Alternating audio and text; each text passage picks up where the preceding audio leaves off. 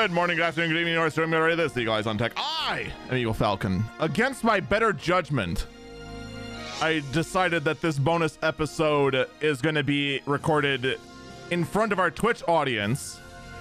So they're all getting freebies today. But this also does give me the benefit of not having to procrastinate. Because unfortunately, my real life schedule is quite hectic. And also, there's a lot of content that actually ended up on the chopping block today. For example, do you know that Fortnite is back on iOS? It's true. After their great, amazing battle, Epic Games finally won out. Fortnite is back on the iOS platform.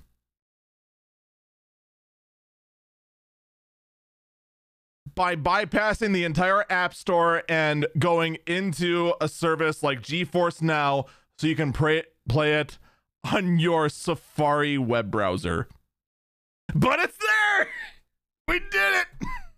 It's back on the App Store, just as all intended.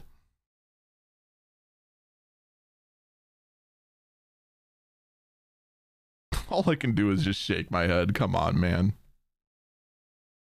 Just wow.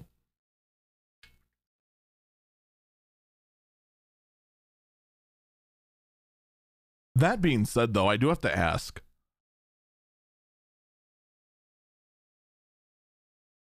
Who are the people that really want to play Fortnite on their phones? Like, even on the desktop space, Fortnite has just kind of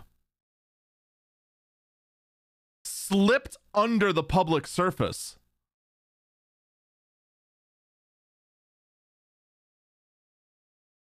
Like, most people aren't really talking about Fortnite anymore.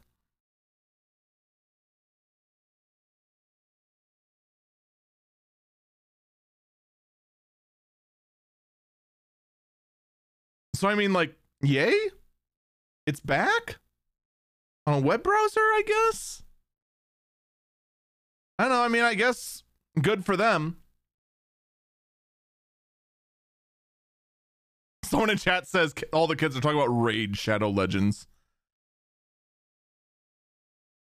And for all the, I mean, Raid Shadow Legends is not a great game. Let's get that right.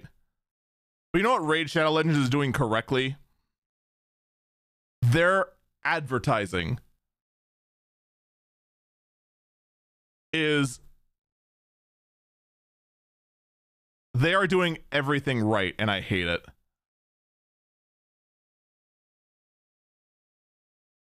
You want to know McDonald's how got so big?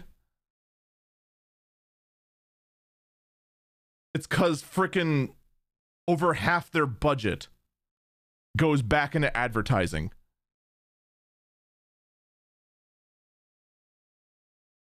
And that's what Raid's doing. It's just massive, underline massive amounts of advertising money being thrown back into the game.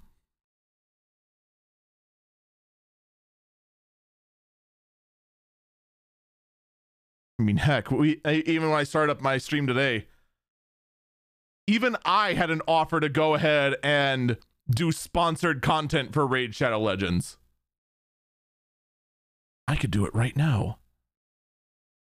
Guess what? I'm not going to, because I value my credibility at more than $150.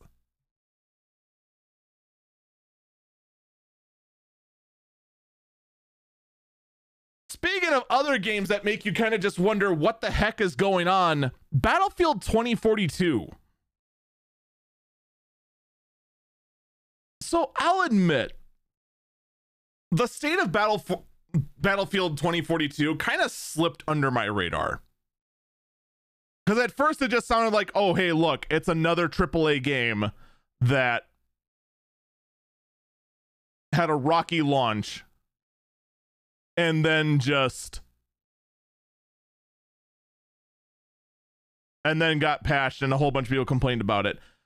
Like, hearing people complain about a AAA game at launch has become so common that I just assumed it was just minor stuff that was being overblown. Apparently it's not. Apparently it's really, really bad. How bad? Well, it's so bad, even the cheat sellers are having a bad time with it.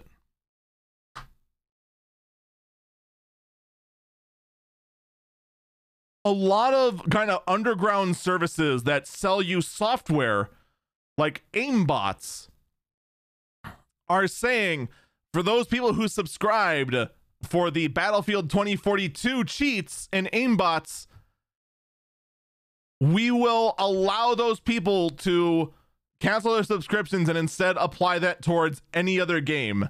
We are having too many problems trying to get our cheating software to work with Battlefield 2042.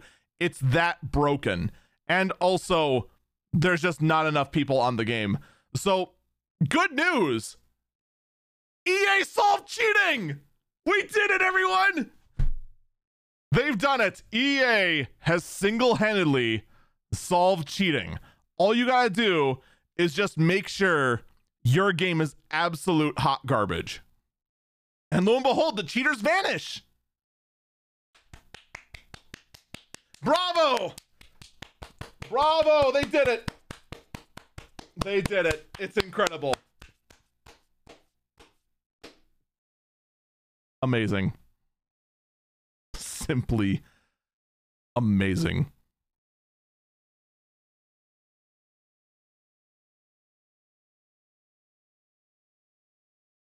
So does this mean that the cheating problem in World of Warcraft will be fixed as soon as they break the game some more?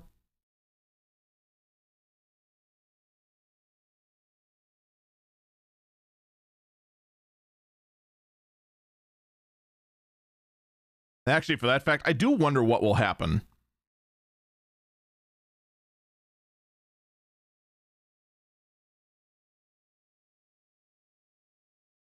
What do you think will happen first in World of Warcraft? Will they have the game take a radically different turn first? Or will the botters actually leave?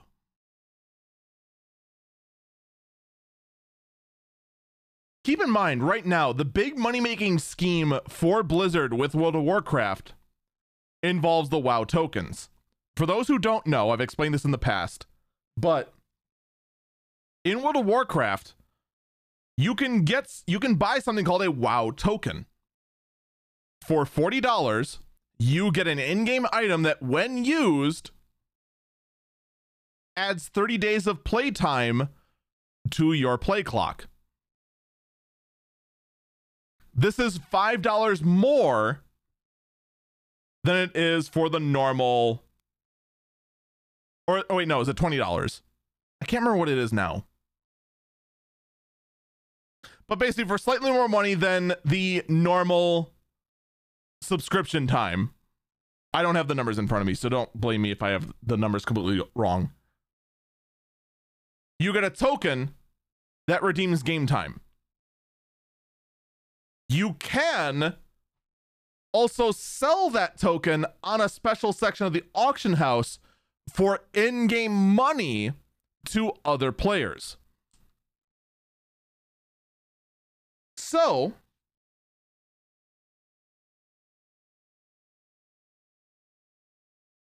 someone else in the game has to buy your WoW token, redeem it for, and then redeem it for in-game money, and then or redeem it for in-game time, and then you collect a large sum of in-game money. Now, this amount of in-game money is regulated by Blizzard per realm. So it's not a free market, it is a manipulated market.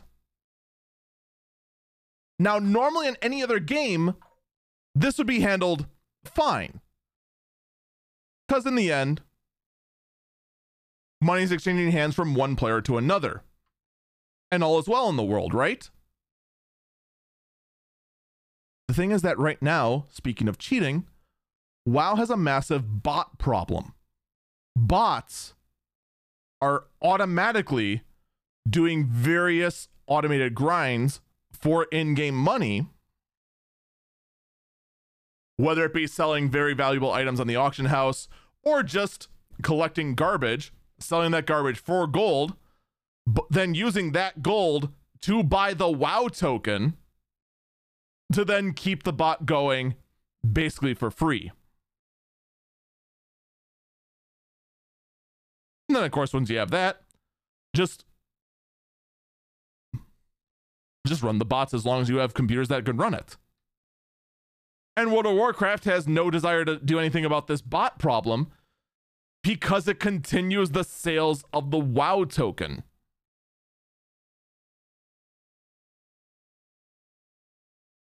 World of Warcraft basically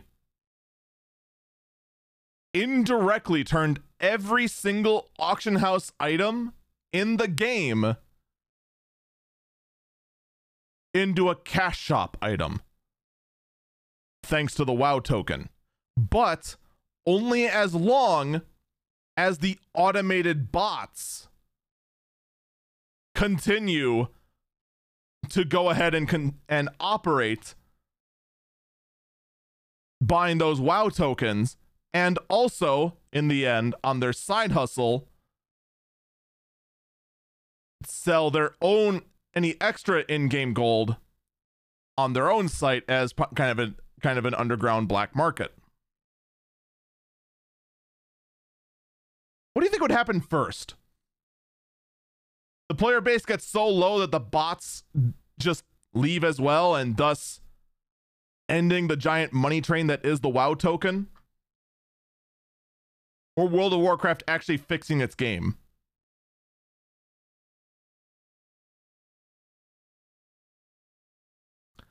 Tough call. I think I just went on too long explaining this whole question for anyone to really care. So let's just move on instead. Mario Kart 9 is apparently in development and will have a new twist.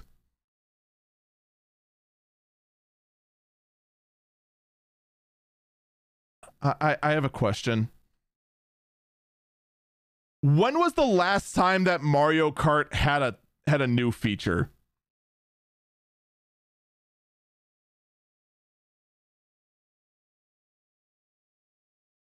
I'm seriously asking. When was the last time we actually saw a brand new feature out of Mario Kart?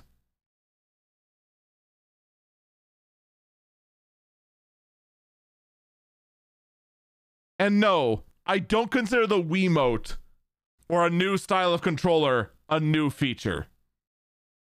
I mean like an actual new development within the game that isn't a new track or new characters.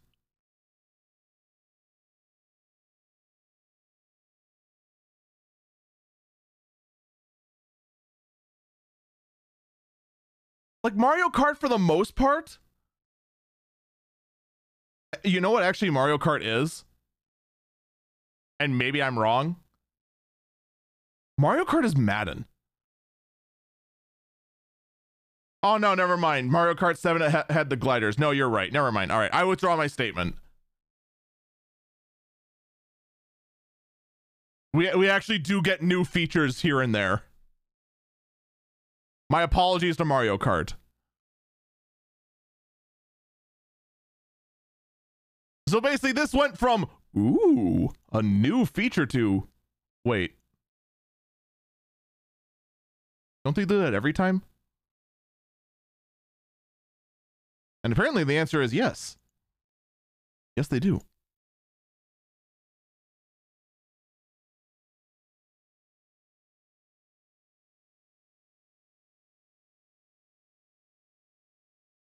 So my apologies.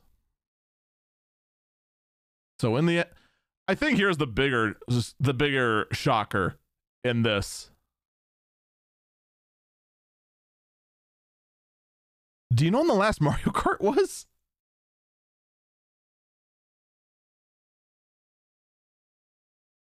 I knew it was a while, but I didn't realize Mario Kart 8 was in 2014.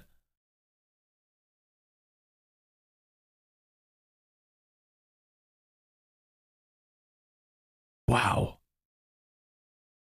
Someone in chat says the new feature is a crossover with the Fast and Furious franchise.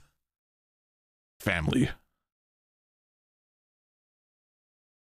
Speaking of the gaming world, how about a wholesome gaming story? January 13th marked the end of the online Halo 3 servers. Now, I've talked about this in the past about how I wish more and more games would include LAN features so that when online servers do get shut down, they can continue to operate. And that those LAN features work.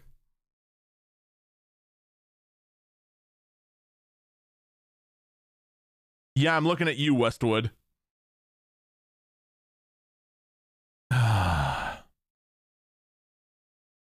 I really do wish we could have gotten frickin' Red Alert 2 LAN features working.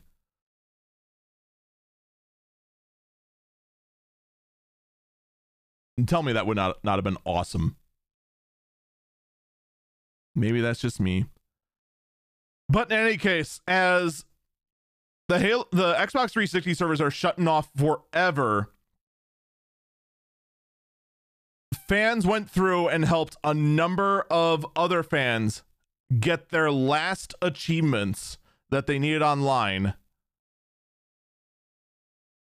before the Halo 3 Xbox servers were shut off forever. See, it just goes to show you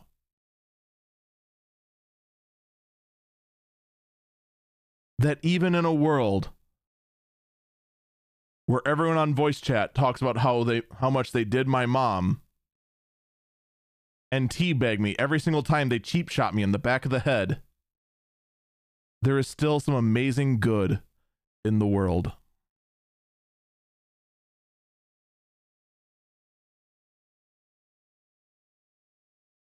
It is wholesome.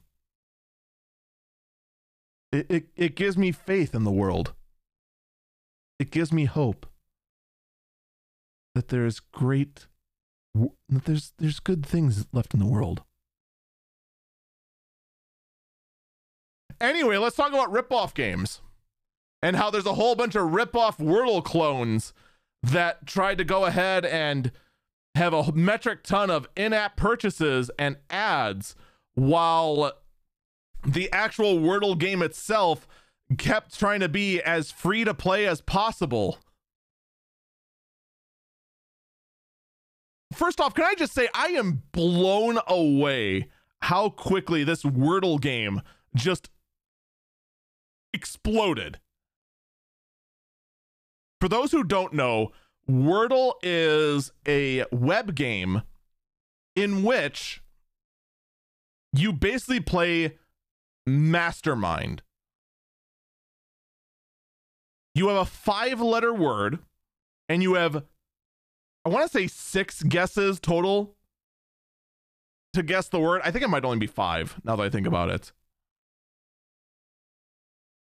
And you just type in a word. 5 guesses, my bad. You type in a word, it then tells you how many of those letters are correct and how many of those letters are correct and in the correct spot.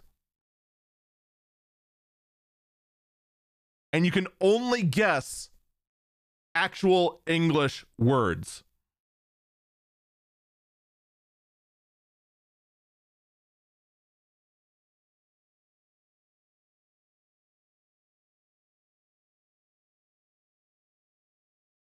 Someone in chat is saying it's a ripoff of Lingo, the Lingo game show from the Game Show Network.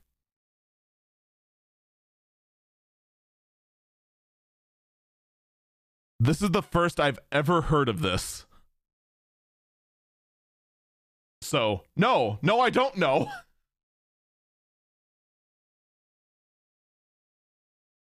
But the thing is that the actual Wordle game is web-based, completely free, and does not have any ads on it whatsoever.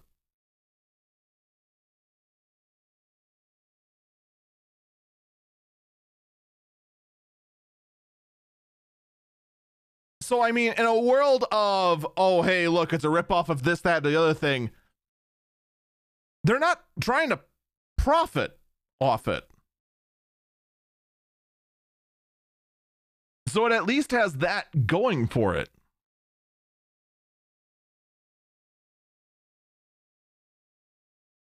However,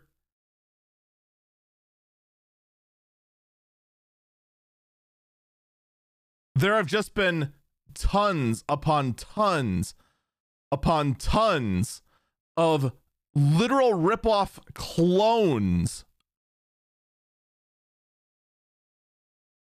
trying to go ahead and just take advantage of the popularity of this free game.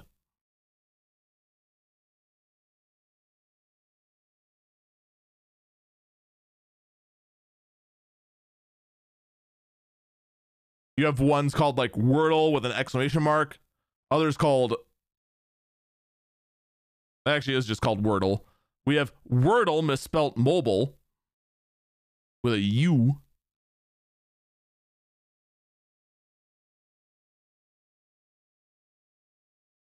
But sadly, for all of these people trying to go ahead and cash in all of these cheap Wordle clones that tried to monetize off one dude's success have vanished from the Apple App Store. And the few that do remain, they don't use the Wordle name at all to try and dodge the actual game itself. What surprised me in all this is, you know what the developer's name of Wordle is? Josh Wardle.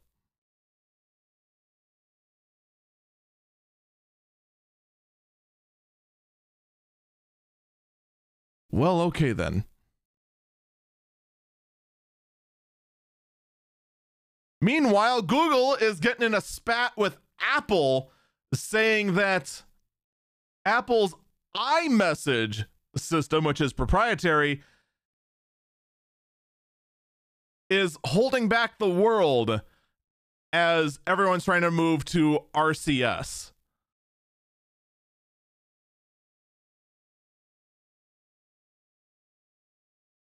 I mean,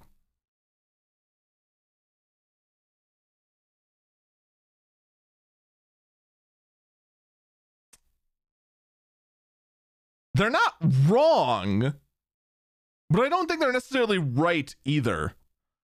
The biggest problem is that everyone's now getting used to this proprietary system Apple used. And now as we try to go over to a global standard, which could, you know, be very, very helpful, everyone's just like, but the Apple thing. We want to use the Apple thing. Oddly enough, it's those kind of oddball standards that's leading to a different problem. The fact that the new Intel chips will not be able to use Blu-ray discs because of the DRM playback ability just refuses to be supported by these newer, more modern chips.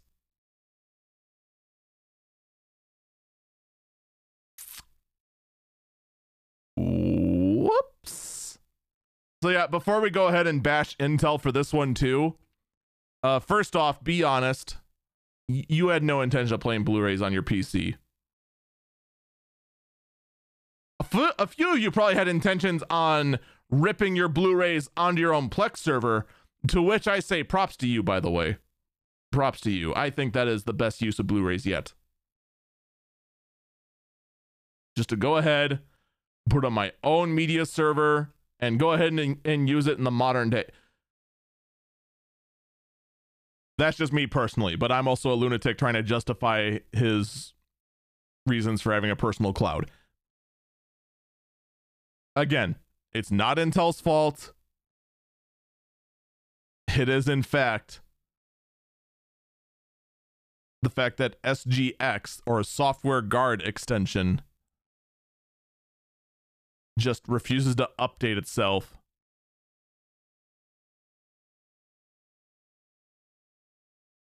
For this kind of process. I'm willing to bet eventually there will be a workaround. I do think where there's a will, there's a way, but only time will tell. That being said, though, speaking of where there's a will, there's a way, ASRock has released an official BIOS for supporting Ryzen 5000 on the X370 motherboards. Backwards compatibilities.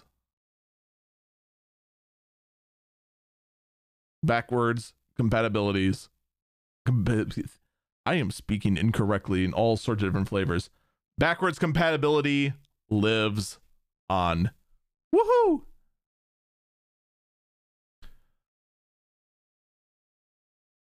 Also in a very, very weird flex, an Alder Lake Celeron processor. These are the lowest low-end desktop processors that Intel makes. Matches the Core i9 10900K in single core performance.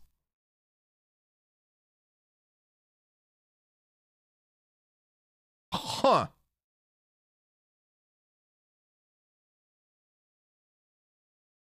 Will you look at that? Intel actually has been trying to improve. That actually is really interesting, especially considering we have had, what, 8-9 years of Intel processors only getting like 3%, 2%, 4% faster year over year over year. And they just got kind of, AMD's just doing whatever, we don't care. Whee! But now they've caught up. They've done it.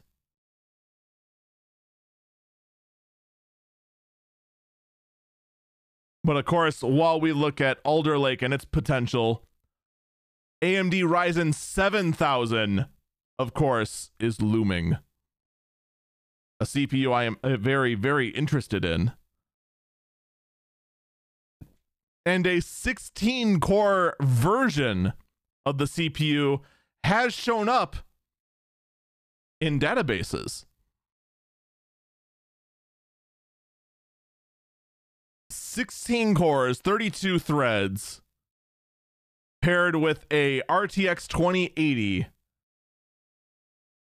But it is on a virtual PC, as it's being tested with 32 gigabytes of RAM. Or rather 30.64, but most likely is 32 gigs.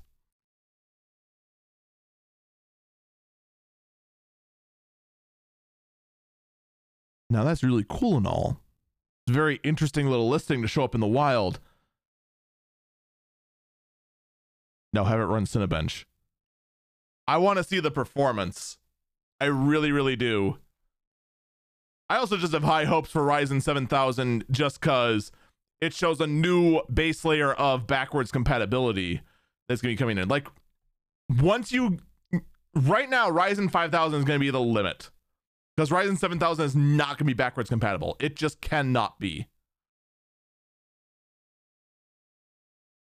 So I just want to see what this new generation of Ryzen, with a new socket, new everything, can do.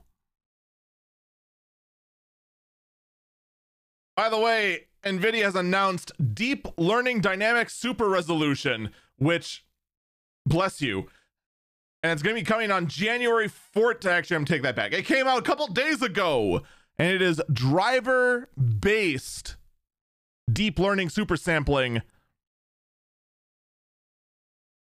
for all games. This means that it's rendered at a lower resolution and then AI upscaled to a higher resolution with minimal quality lost.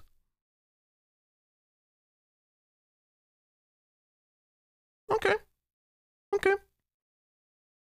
Getting it out there, get a nice performance boost for just about anyone.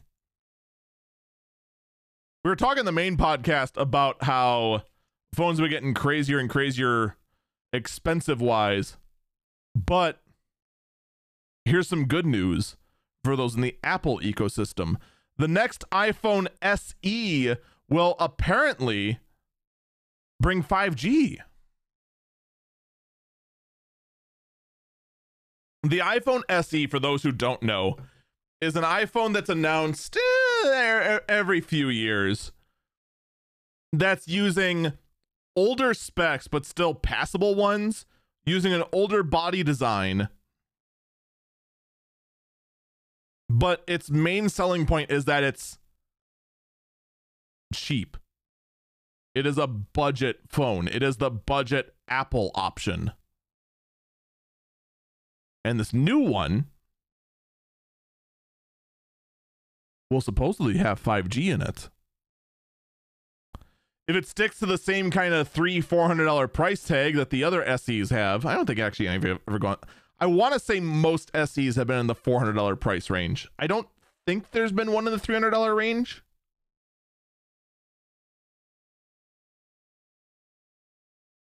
I don't know. It just felt like as soon as I said that, I was wrong. But once again, time will tell.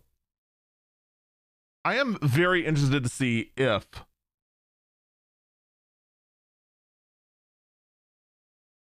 there's going to be any shortage problems this year when it comes to cell phones.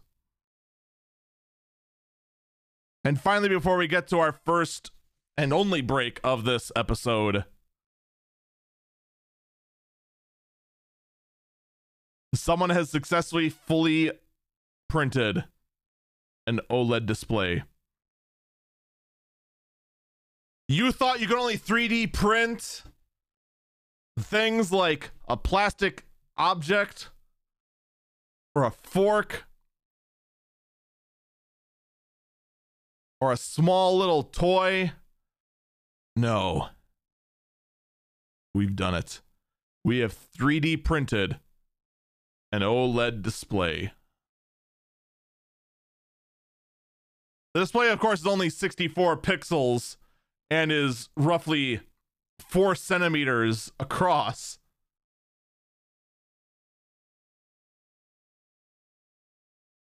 But we're getting closer. We're getting closer and closer to 3D printers just becoming the Star Trek replicators we all wish they were. Now, 3D print me some cheesecake. It's not going to happen, is it? Some iced tea? A kitten? A picture of a kitten?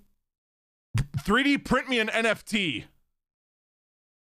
All right, we've clearly gone overboard. We're going to take a break here. When we come back, I want to talk about Troy Baker and an article that came up during the main podcast from IGN.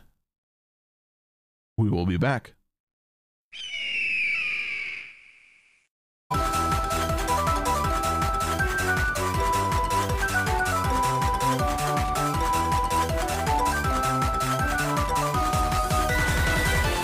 Welcome back, Eagle Eyes on Tech. I'm Eagle Falcon.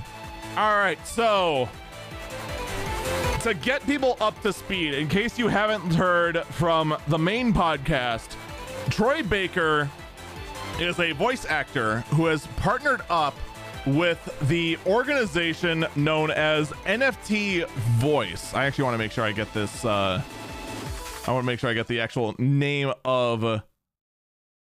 I'm pretty sure it's NFT Voice. And basically drew a lot of eyebrows. Voiceverse NFT, thank you. I knew. Oh, wait, it was right here. I'm blind.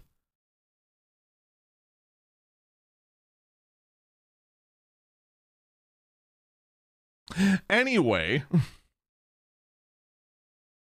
basically, the whole thing got kicked off with Troy Baker sending out a tweet saying, "I'm partnering with Voiceverse NFT to explore ways where together we might bring new tools to new creators to make new things and allow everyone a chance to own and invest in the IPs they create. We all have a story to tell. You can hate or you can create. What will it be?" Now, of course, things seem kind of question mark because all an NFT is, as I've said time and time and time again, is a serial number and a link. And a link just saying what the serial number is attached to. That's it. That is all an NFT is. There is no magical smoke and mirrors behind a whole NFT that makes it magical.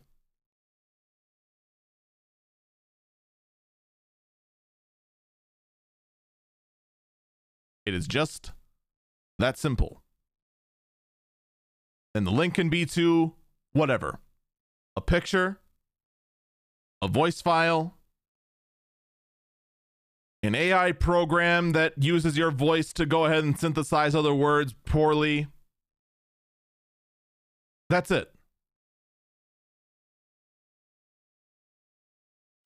Its value is only determined by what you can convince someone else to pay, which of course makes it an ideal place for people to create massive amounts of fraud and of course money laundering. Because once you have anything in which you can just move around a ton of money using something that's virtually untraceable, of course money laundering follows. It's the easiest option. Especially when the value of said currency fluctuates at random. Now, I went on at great lengths during the main podcast to voice my opinions, which are basically what I just mentioned here, just in longer and more passionate form. However, towards the end of the podcast, someone brought to my attention that an IGN article has given an update to what Troy Baker has said on his podcast. So, I haven't had a chance to go into too much detail on this yet,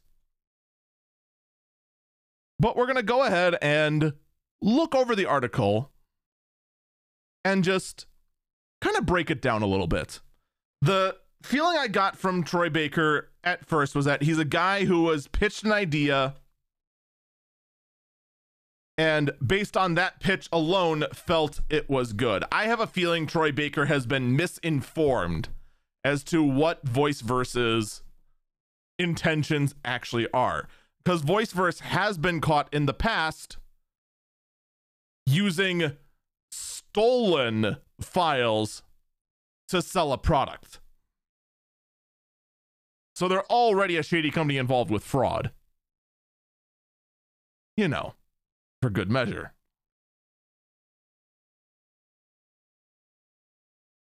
The article first opens up with an editor's note saying that NFTs is currently a very controversial topic and yada yada yada, whatever. Please don't hate on us. We're just IGN, lol.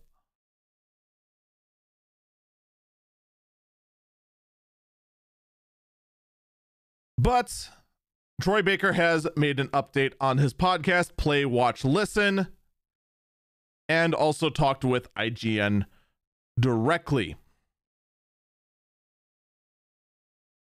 On the 90th episode, which is titled Talking to Troy Baker About His NFT Tweet, Baker discussed the main reason he decided to partner with VoiceVerse was not because of the NFT component, but because he thought it would be a way to help independent creators get valuable resources they may not have been able to get otherwise, so says the article. I should also state from here on out, I'm going to be reading the article verbatim and then interjecting as I see fit.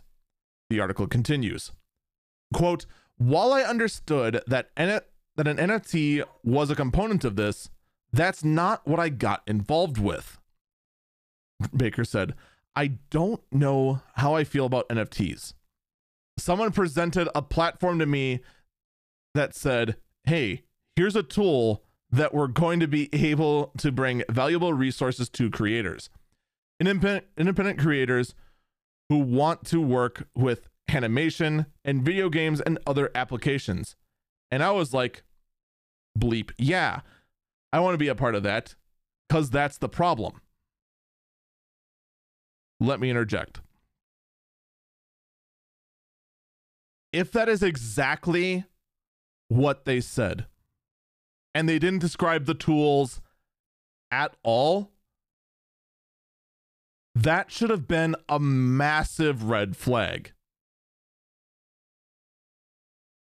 I can't tell you how many emails I get in regards to this podcast, or actually a lot of the really sketchy sales emails I get are for the early bird briefing, trying to say that, hey, we got the tools to help your podcast grow. And every time I inquire, what are these tools? And they just go on onto some other tangent about how our growth tools can help expose more listeners to your podcast. What are they? This to me is always a massive red flag. If you refuse to explain how your tools operate, you instantly lose my trust.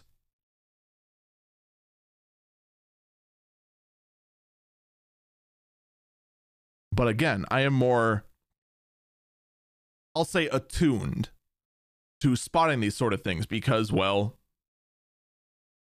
ever since my personal phone number ended up on a list because it was associated with a business and I get tons upon tons of scam calls, you kind of develop a nose for this sort of things.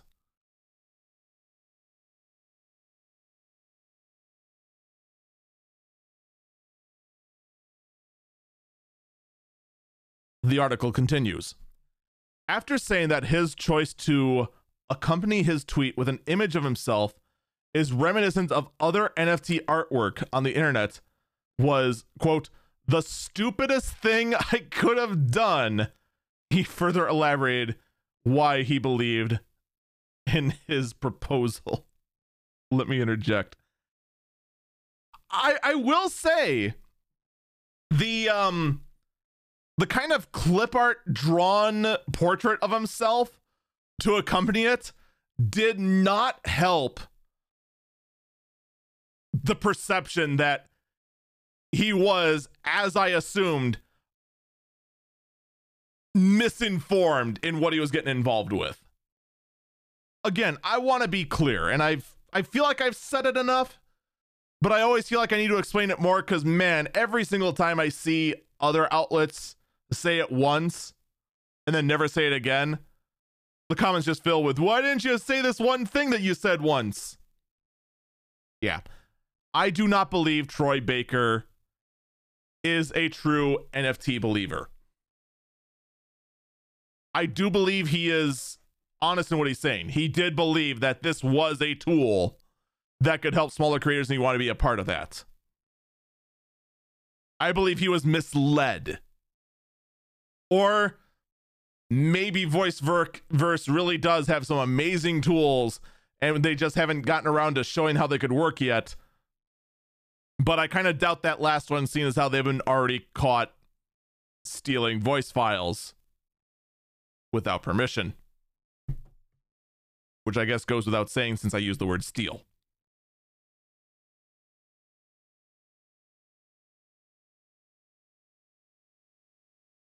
The article continues. The intention I had behind this was like, hey, if some independent game maker wants to have me in their game and they can't afford me and they can do that now, great, Baker said. And he can own the rights to this and own that in perpetuity. That's the problem, right? Artists not being supported for their art. That's what I want to do. And that was like, this is great.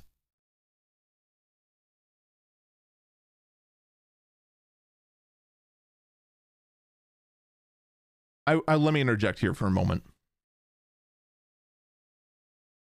Someone in the chat actually did point out the most important thing in all of this, and I think that is a very important element. I said during the main podcast, the hardest thing to admit is that you're wrong. And that is also why I believe the NFT community is in as such denial as they can, that they're willing to lie to themselves because they want to justify their $2,000 purchase of a monkey. And not even a real monkey, a picture of a badly drawn monkey. Well, actually, it's a well-drawn monkey. It's just that the art style is garbage. And then to make matters worse, it then uses AI properties to just swap out elements and make it look even worse. None of them want to admit that they're wrong. So they look for more people that were suckered into the same sort of thing. Dude, don't you love owning an NFT? Yeah, I love owning this NFT. It's great. In the end, they're just lying to themselves.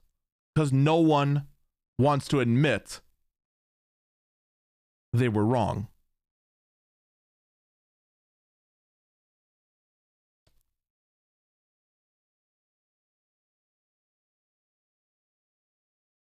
The article then continues.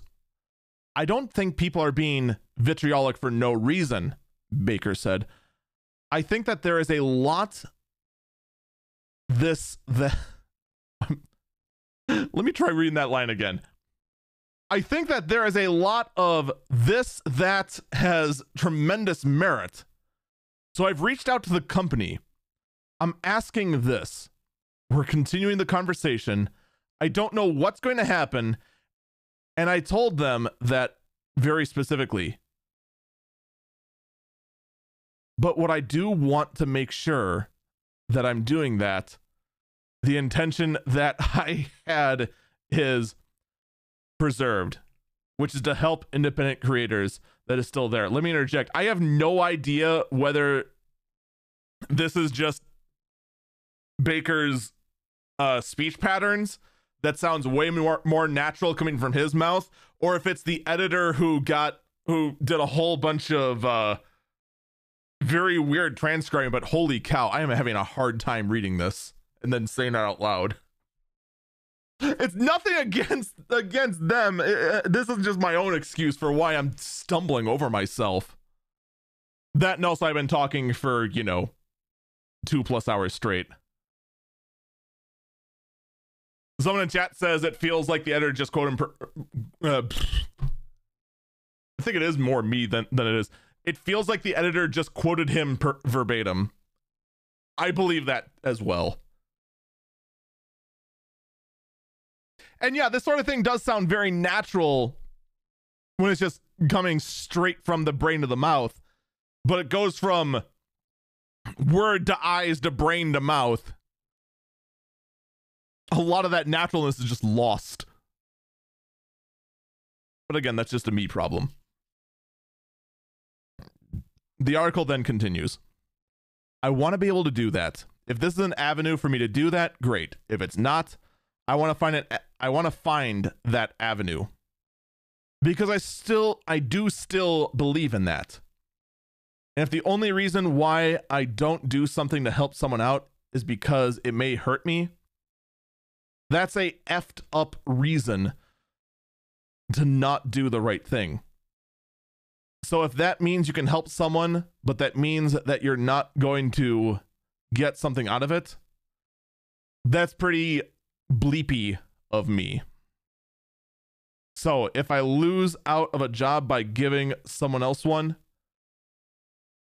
how does that make me a bleep hole?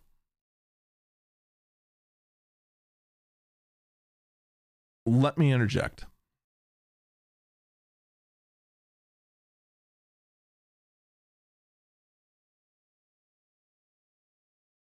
I get his reasoning, and I get that he believes he's helping. I still cannot help but think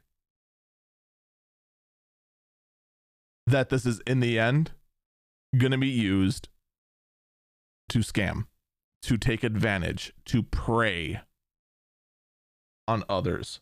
And the main reason being is, once again, this kind of NFT component in it.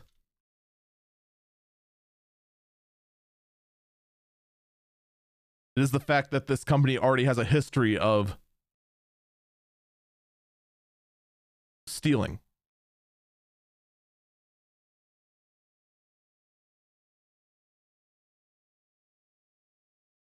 I do look forward to see how this story develops. In fact, even from the story itself, it doesn't really sound like what he's being pitched really has any kind of real NFT component to it. It sounds to me what he's being pitched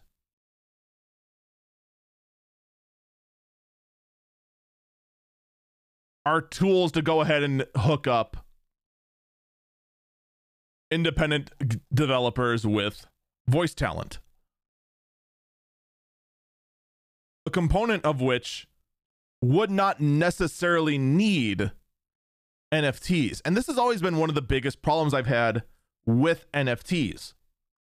No one has given a real, true, compelling reason as to why the NFT component is necessary. Now, you could try and say like, oh, hey, the NFT component here is needed to make sure that the game developer has the rights to this sort of thing, et cetera, et cetera, et cetera, except that an NFT is not recognized in a court of law yet.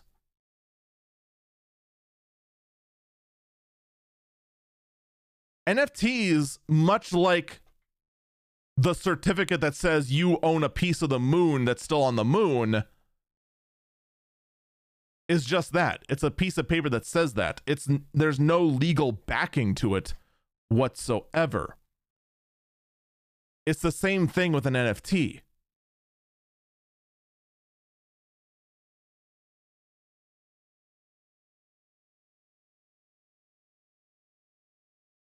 It is good, however, that Baker is definitely keeping an open mind.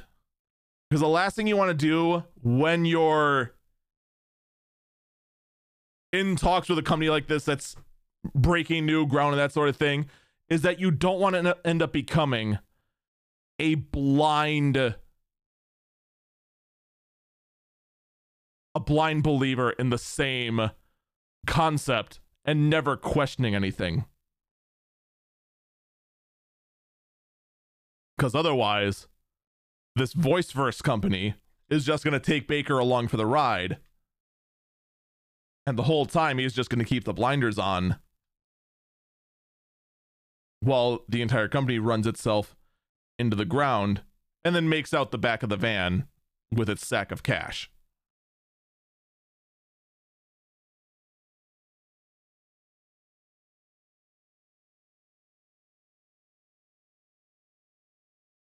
So, do I blame Baker for this? In case it's not obvious, no. I do not blame Mr. Baker for getting involved with the company. In fact, I would say right now it's definitely possible that if my assumptions, and I do want to stress, my assumptions of the VoiceVerse company are confirmed correct, it does sound like Baker will do the smart thing and abandon ship. But maybe I'm wrong. Maybe this company that previously was involved with intellectual property fraud and theft may in fact be for the better good for a whole bunch of developers. Maybe they have turned a new leaf and went to Mr. Baker here to go ahead and push it forward. But again, be cautious. Be aware of what is going on. All right, have I talked enough about NFTs? You can find this article at IGN, by the way. It is just called Troy Baker. It is quote, Troy Baker's response to NFT criticism.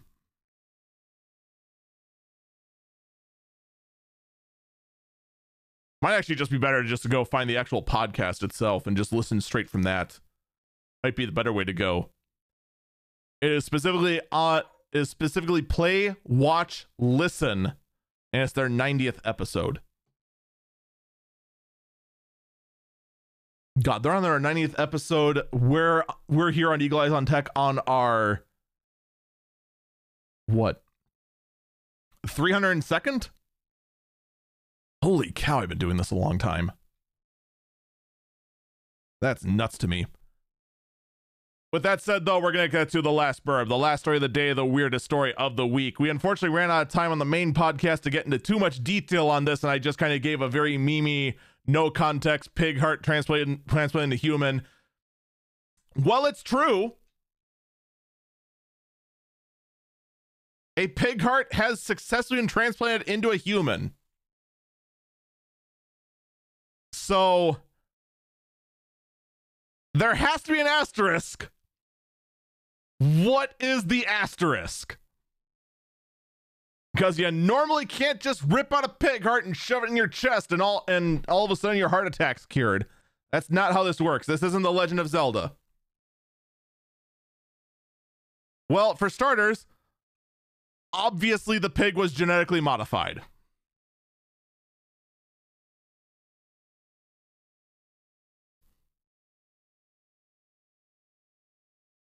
So there was, of course, that part of it. Zona Chat asks, haven't they been using pig parts in heart transplants for decades? This is the whole heart. This is the entire frickin' heart. Has been grown in a genetically modified pig. Specifically for these kinds of organ transplants. And hey, afterwards you get some bacon. Oh man.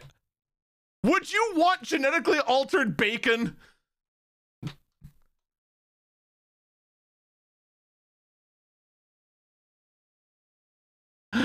Oh man. This is such a bizarre story. I mean, granted, it is incredible. It is absolutely a marvel of medical advancements. One of always the biggest hurdles when it comes to modern medicine is, well, I guess first off, the biggest hurdle is actually identifying the problem. It is actually kind of stunning how many medical problems we could actually avoid if we could correctly identify the problem in the first place. But, you know, that's when the other thing is also just finding a source of transplant organs.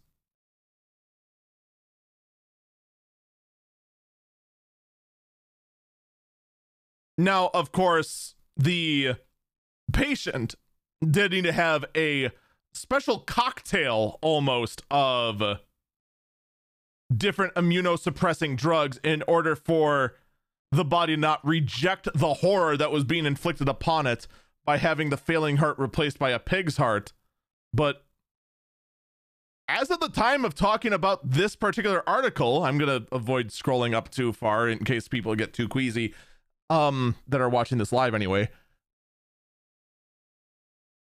At the time, the patient's alive.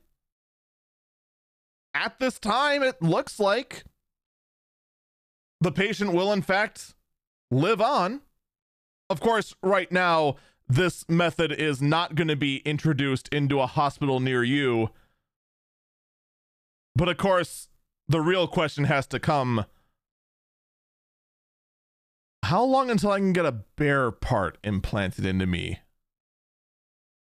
How long until I can complete the destined transformation and become the mythical man-bear-pig? But folks, that is going to do it for this bonus episode of Eagle Eyes on Tech. Thank you so much for listening. Thank you for subscribing. And we have a lot of people here right now watching live who aren't aware, but this episode is normally available for this episode is normally a bonus subscriber episode where you can subscribe at anchor.fm/eagleeyesontech. $1 a month, and you get all bonus content like this, roughly about an hour long, to accompany every episode. Check out my Twitch page, twitch.tv/eaglefalcon, and anchor.fm/earlyburbbriefing for our daily shorts. Take care, and I hope you have a great day.